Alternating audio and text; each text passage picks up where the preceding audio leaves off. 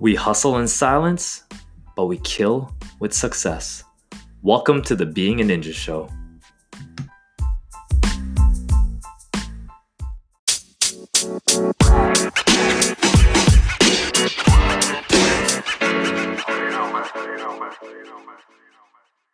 Spirulina for fat loss. So what I'm going to go over today is I'm going to talk about what is spirulina. What is this magical green powder? What it's proven to do, how much to take, and is going plant-based a good idea?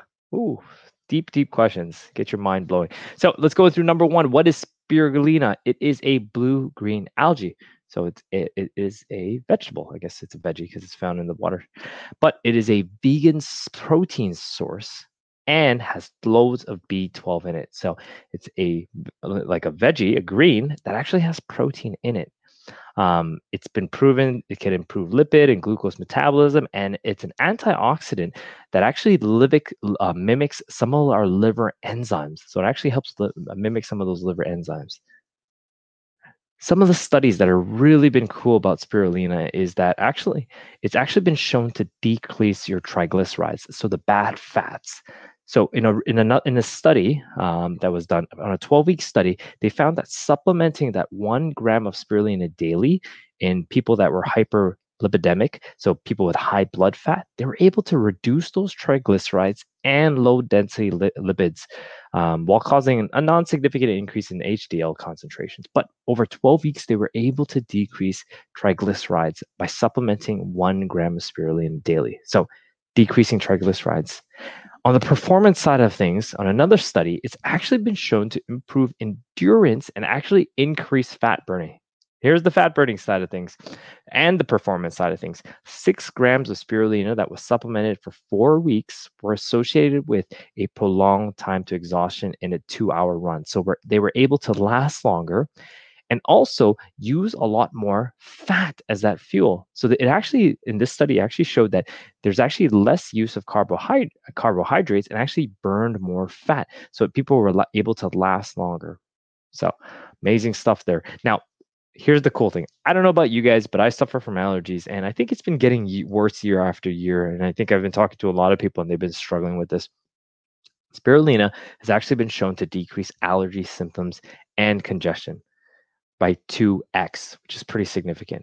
It's actually shown to also decrease a runny nose after 2 grams per day for supplementing for 6 months. So if you are struggling with allergy symptoms, spirulina may be able to help you with this. Now, how much to take? It's really dose dependent on what you're looking to affect.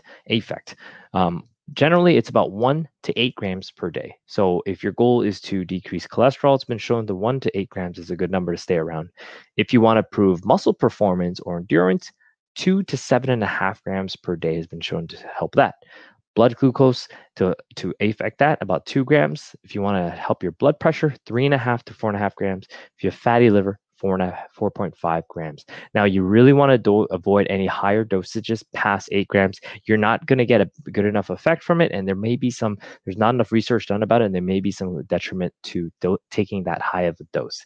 So maximum 8 grams per day. So just some things that I talked about. Spirulina has been shown to improve your fat profile. So if you are struggling with extra fat in your bloodstream, which more fat in your bloodstream leads to more muscle fat gain, spirulina may be able to help you with that. It also improves fat burning when you are doing exercise. Is shown to improve that. So if you are exercising, it actually will use fat as the primary source of fuel. And it could also improve allergy symptoms. So if you're struggling with that as well. The question I pose to you is, would you be interested in a 30-day plant-based challenge? A lot has been going around about plant-based, and people are jumping into plant-based for a number of different reasons. Aside from the health benefits, also there is the potential to adjust your diet to have better micronutrients by going plant-based. So if you are interested, I'd love to hear in the comments down below that you would be. Maybe working on something if there is enough interest in everybody to do a plant-based challenge.